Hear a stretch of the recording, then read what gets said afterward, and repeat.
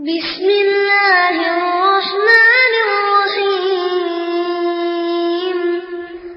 إذا جاء نصر الله والفتح ورأيت الناس يدخلون في دين الله أفواجا فسبح بحمد ربك واستغفره إنه كان توابا.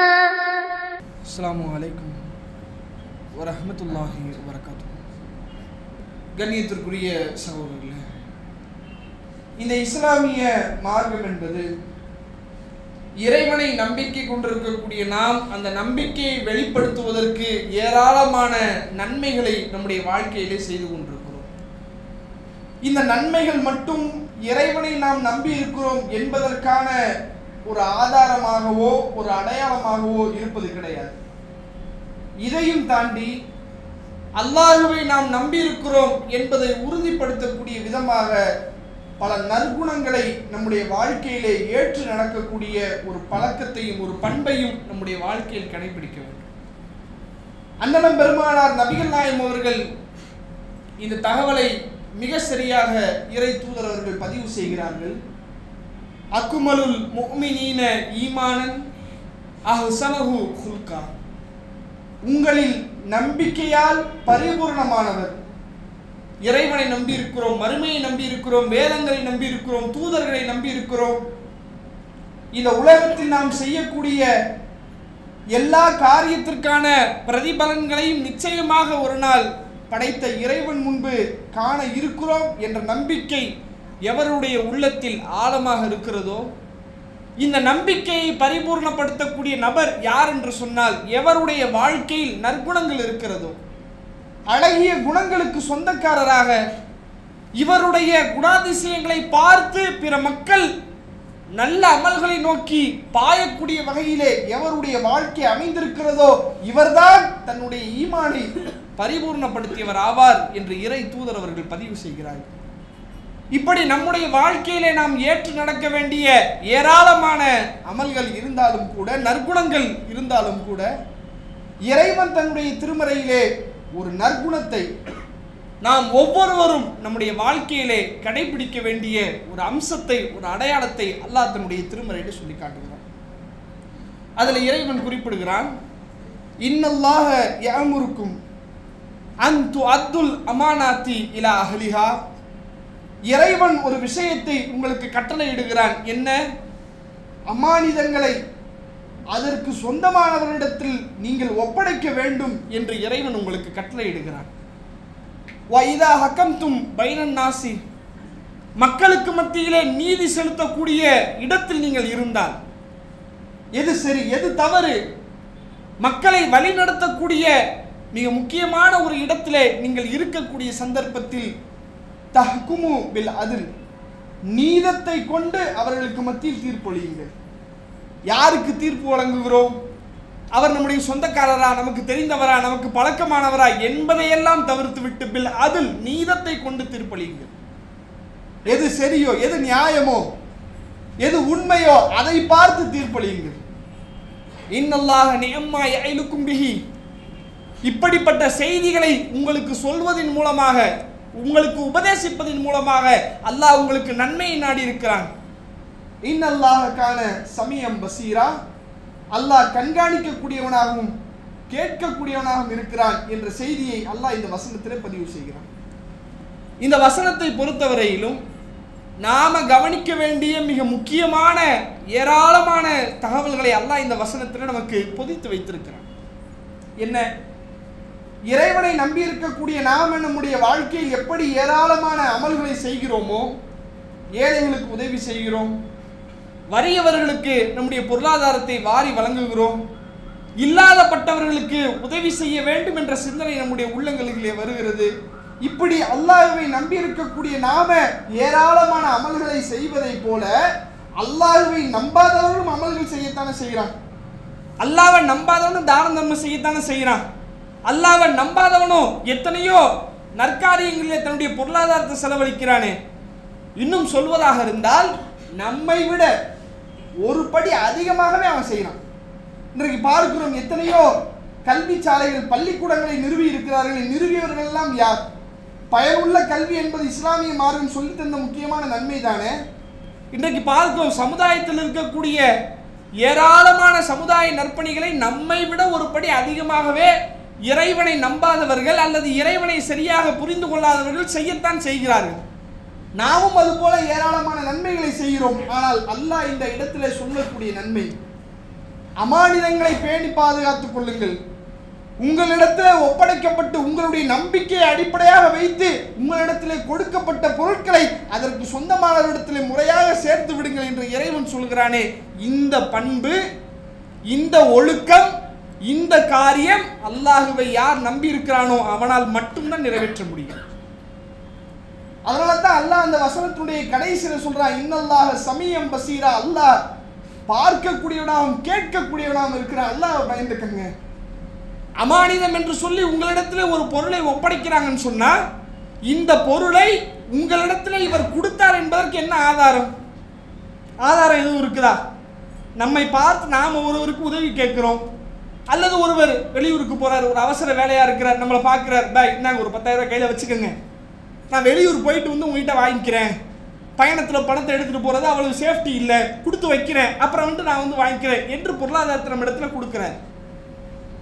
நகையை கொண்டு வந்து கொடுக்குறாரு, வெளியூர் போகிறேன், வண்டி சும்மா தான் நிற்கிது, இந்தாங்க வண்டி சாவி வச்சுக்கோங்க, யூஸ் பண்ணிக்கோங்க, நான் வந்த உடனே நான் உங்ககிட்ட இந்த வண்டியை வாங்கிக்கிறேன் கொடுக்குறாரு. ஏதோ ஒரு பொருளை இவர் கொடுத்த இந்த பொருளுக்கு இவர் என்னிடம் இந்த பொருளை கொடுத்திருக்கிறார் என்பதற்கு என்ன ஆதாரம்? எதுவும் ஆதாரம் இருக்கா? எதுவும் எழுதி கொடுத்தாரா? எதுவும் சாட்சியை வச்சு கொடுத்தாரா? இந்த பாருங்க வாங்க, இவருக்கு நான் 10,000 ரூபாய் கொடுக்குறேன், நீங்கள் 2 பேர் சாட்சியா இருங்க என்று சாட்சியை வச்சு கொடுத்ததா? இங்க வாங்க, நான் வெளியூர் போறேன், இவ்வளவு நகை என்கிட்ட இருக்குது, அது பாதுகாப்பு இல்லை, இவர்கிட்ட கொடுத்துட்டு போறேன், நீங்க 2 பேரும் சாட்சியா இருங்க என்று வச்சு கொடுத்தாரா? இல்ல.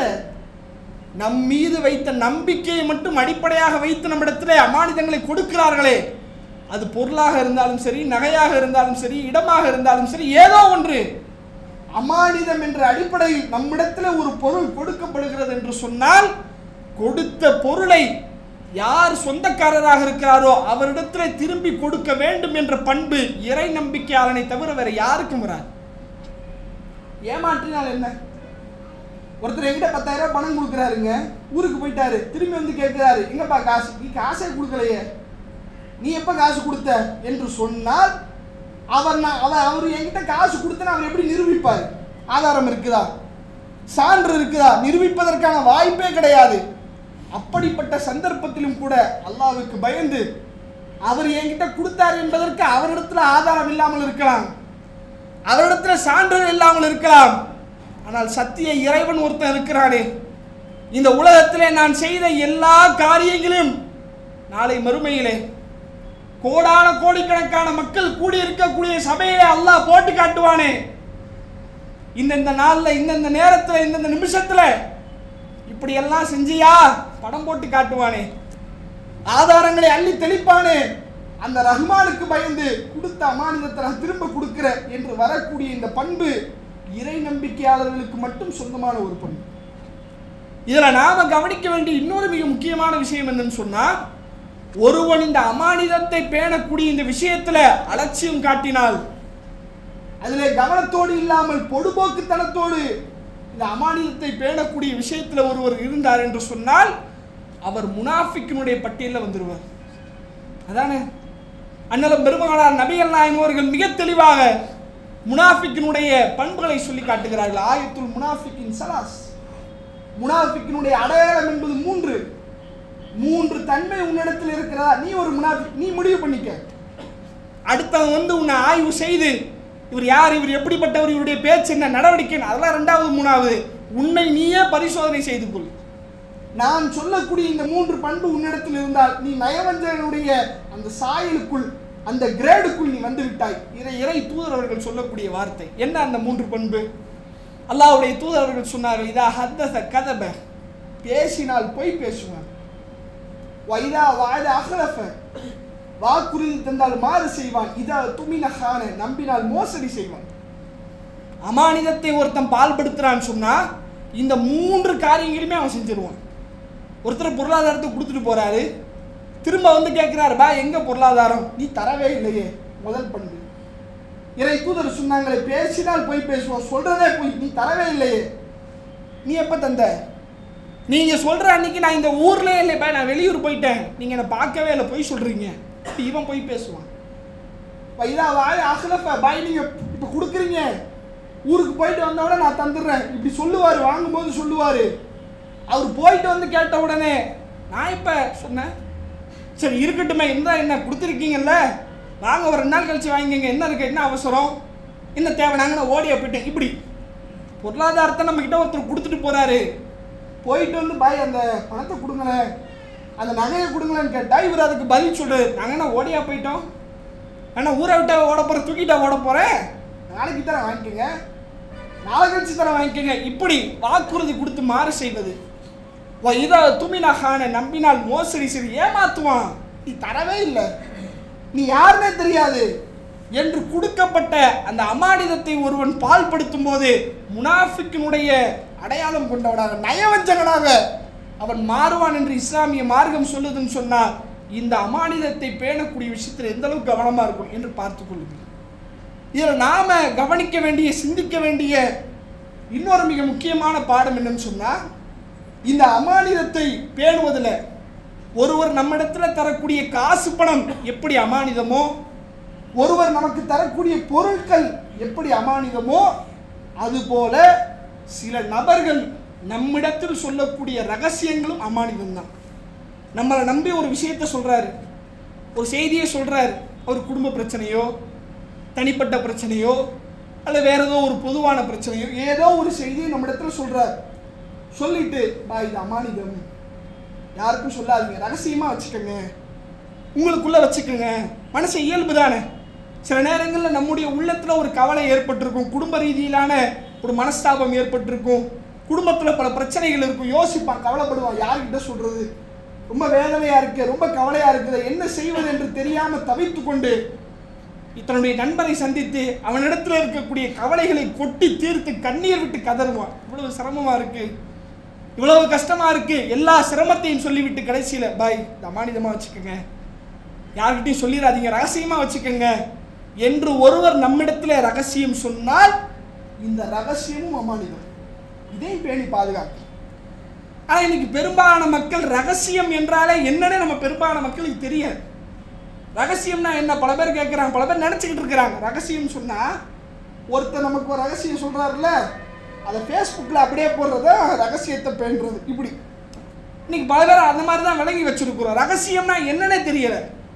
ஒருவர் நமக்கு ஒரு செய்தியை மறைவாக சொல்கிறார், சொல்லக்கூடிய அந்த செய்தியை பேணி பாதுகாக்கணும், யாரிடத்திலும் சொல்லக்கூடாது, அவர் நமக்கு மட்டும்தான் சொல்லியிருக்கிறாரு, அல்லாவுக்கு நம்மை தவிர வேறு யாருக்கு அந்த செய்தி தெரியாது, அதை பேணி பாதுகாக்கணும் என்ற சிந்தனை பெரும்பாலான மக்களுடைய உள்ளத்தில் இருந்து மாறிவிட்டது. அண்ணலம் பெருமானார் நபிகளாருடைய காலகட்டத்தில் நடந்த ஏராளமான சம்பவங்கள் ரகசியத்தை பேணி பாதுகாக்க வேண்டும் என்பதற்கு. பிறர் உங்களை பார்த்து, உங்களுடைய நற்குணங்களை பார்த்து, உங்களுடைய பழக்க வழக்கங்களை பார்த்து, தன்னுடைய குறைகளை, தன்னுடைய தேவைகளை உங்களிடத்தில் ஒருவர் சொல்கிறாரா, அதை பேணி பாதுகாத்துக் கொள்ளுங்கள், வெளியே சொல்லாதீங்க, அது மாதிரியான ஒரு காரியத்தில் நீங்கள் ஈடுபடாதீர்கள் என்பதை இறை தூதரவர்கள் பல நேரங்களில் பல சந்தர்ப்பங்கள் நமக்கு சொல்லித் தருகிறார்கள்.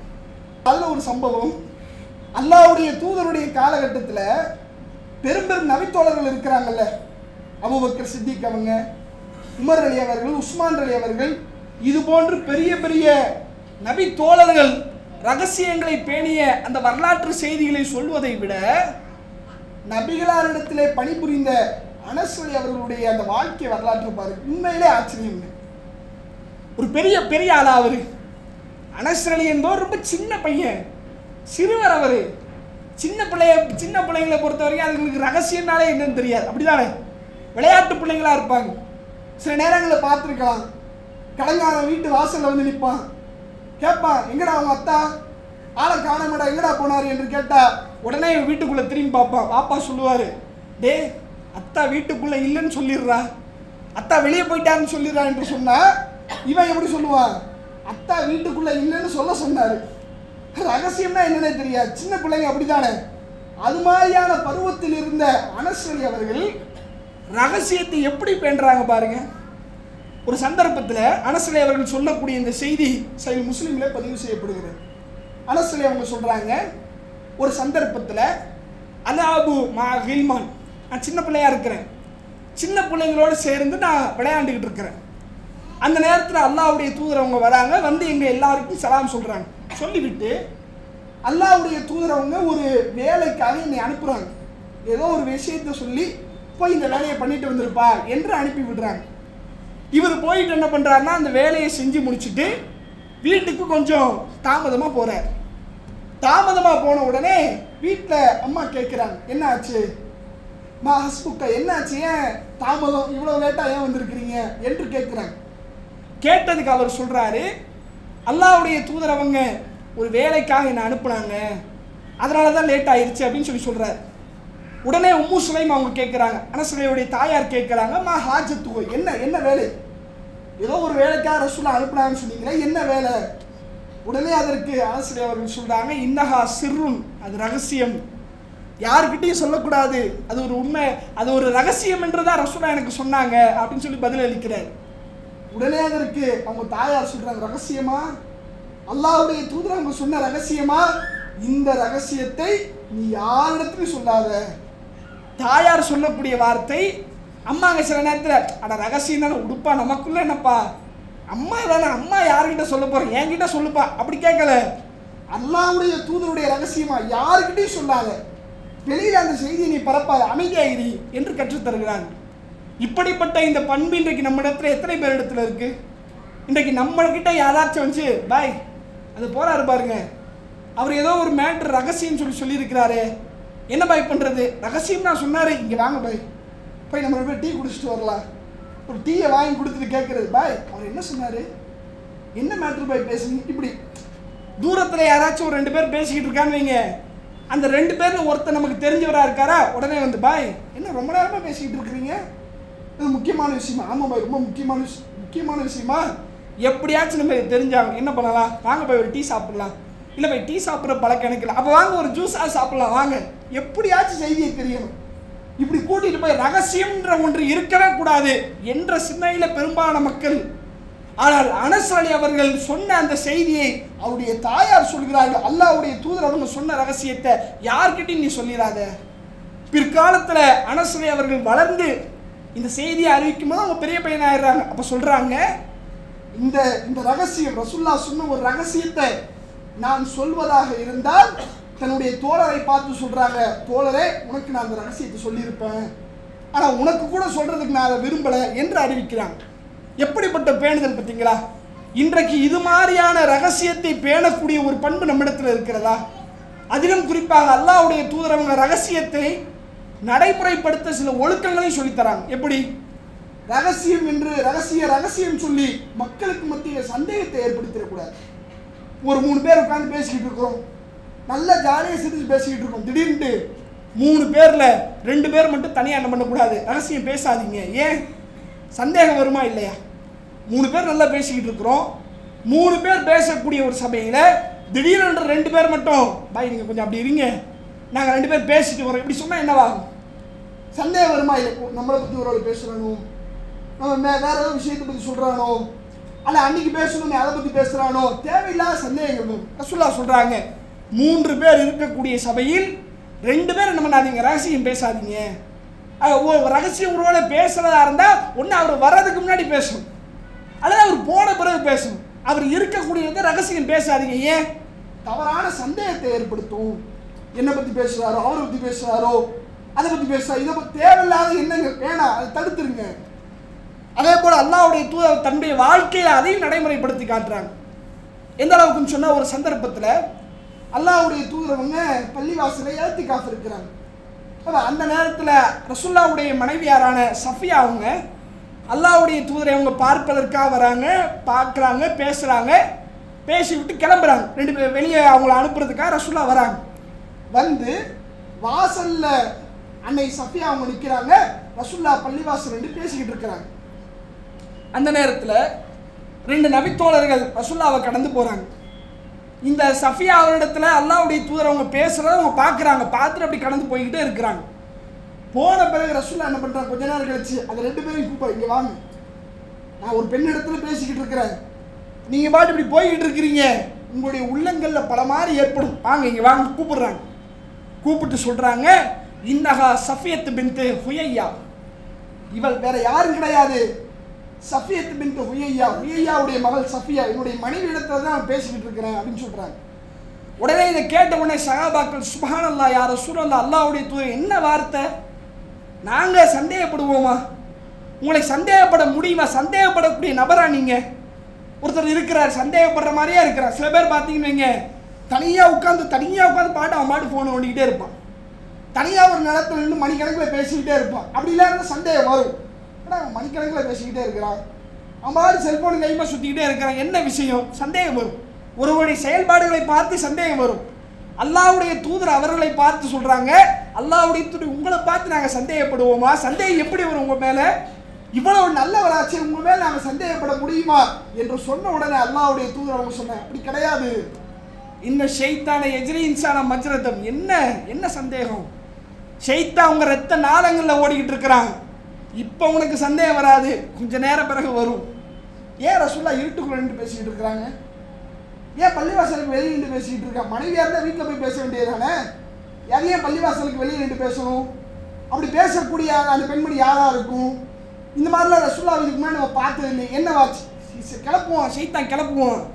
அதைத்தான் நான் தெளிவுபடுத்துகிறேன், எந்த ஒரு சந்தர்ப்பத்திலும் சந்தேகம் தன் மீது படிந்து விடக்கூடாது என்பதில் ரசூலுல்லாஹ் தெளிவாக இருந்தார். அது மாதிரியான ஒரு வாழ்க்கை, ரகசியம் பேசும்போது அடுத்தவருடைய பார்வை நம் மீது சந்தேகத்திற்குரியதாக விழுந்து விடக்கூடாது.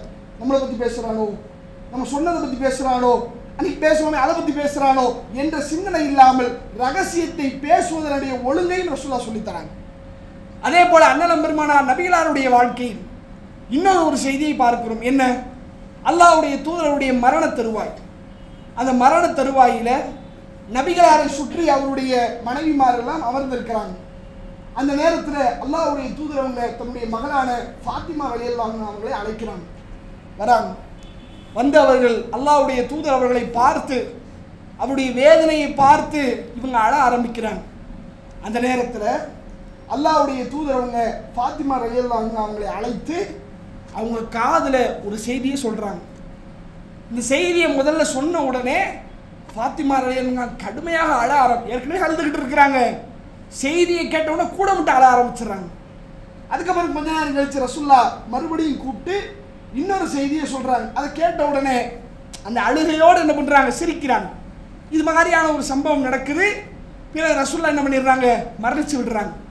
பிற்காலத்தில் அன்னை ஆயிஷா ரலியல்லாஹு அன்ஹா என்ன பண்ணுறாங்கன்னா, ஃபாத்திமா ரலியல்லாஹு அன்ஹா அவங்களை அழைத்து கேட்குறாங்க, இது மாதிரி ஒரு நாளில் ரசூலுல்லாஹ் கடுமையான வேதனையில் இருந்தாங்க, அப்போ நீங்கள் வந்தீங்க, ரசூலுல்லாஹ் ஒரு தடவை ஒரு செய்தியை உங்களுக்கு சொன்னாங்க, நீங்கள் சிரிச்சிங்க, அழுதிங்க, பிறகு ஒரு செய்தியை சொன்னாங்க, நீங்கள் சிரிச்சிங்க, என்ன செய்தி, என்ன தகவல் அவங்க சொன்னாங்க என்று கேட்குறாங்க.